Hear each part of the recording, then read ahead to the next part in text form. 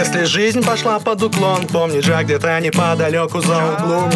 Мой вам совет: посетите фитотерапевта. Ни магии, вуду, ни пилюль, ни таблеток. Ведь метка, 3 буквы стреляют по рецепторам в клетках во всех жизненно важных центрах. И за цель тут держатся цепко.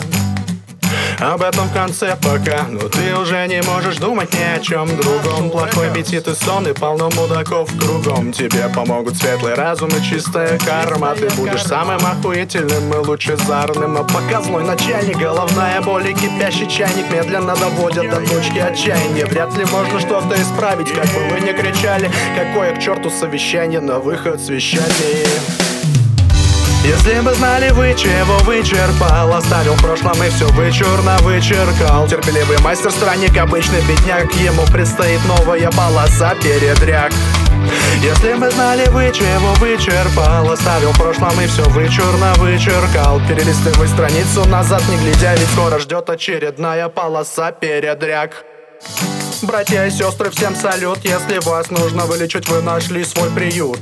Если еще не забили, то скоро забьют. А пока послушай мою философию. Над головою не повесят нимба, максимум ветви оливы. Ветром гонимы, но не затягивать петли могли бы. С ним или без, ни карма, но и ни шутки небес. И если я нихуя не вижу, то дайте жуткий ликбез. Я мой трансфер, ананасовый экспресс. Как пастырь я разучился впитывать экспресс. Но в пластыре панцирь опускаются руки, не поднять головы.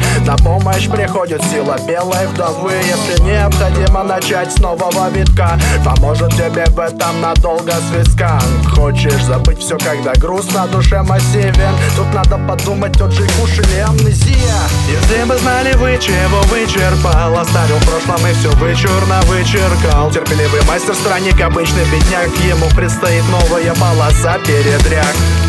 Если бы знали вы, чего вычерпал, оставил в прошлом и все вычурно вычеркал. Перелистывай страницу назад, не глядя, ведь скоро ждет очередная полоса передряг.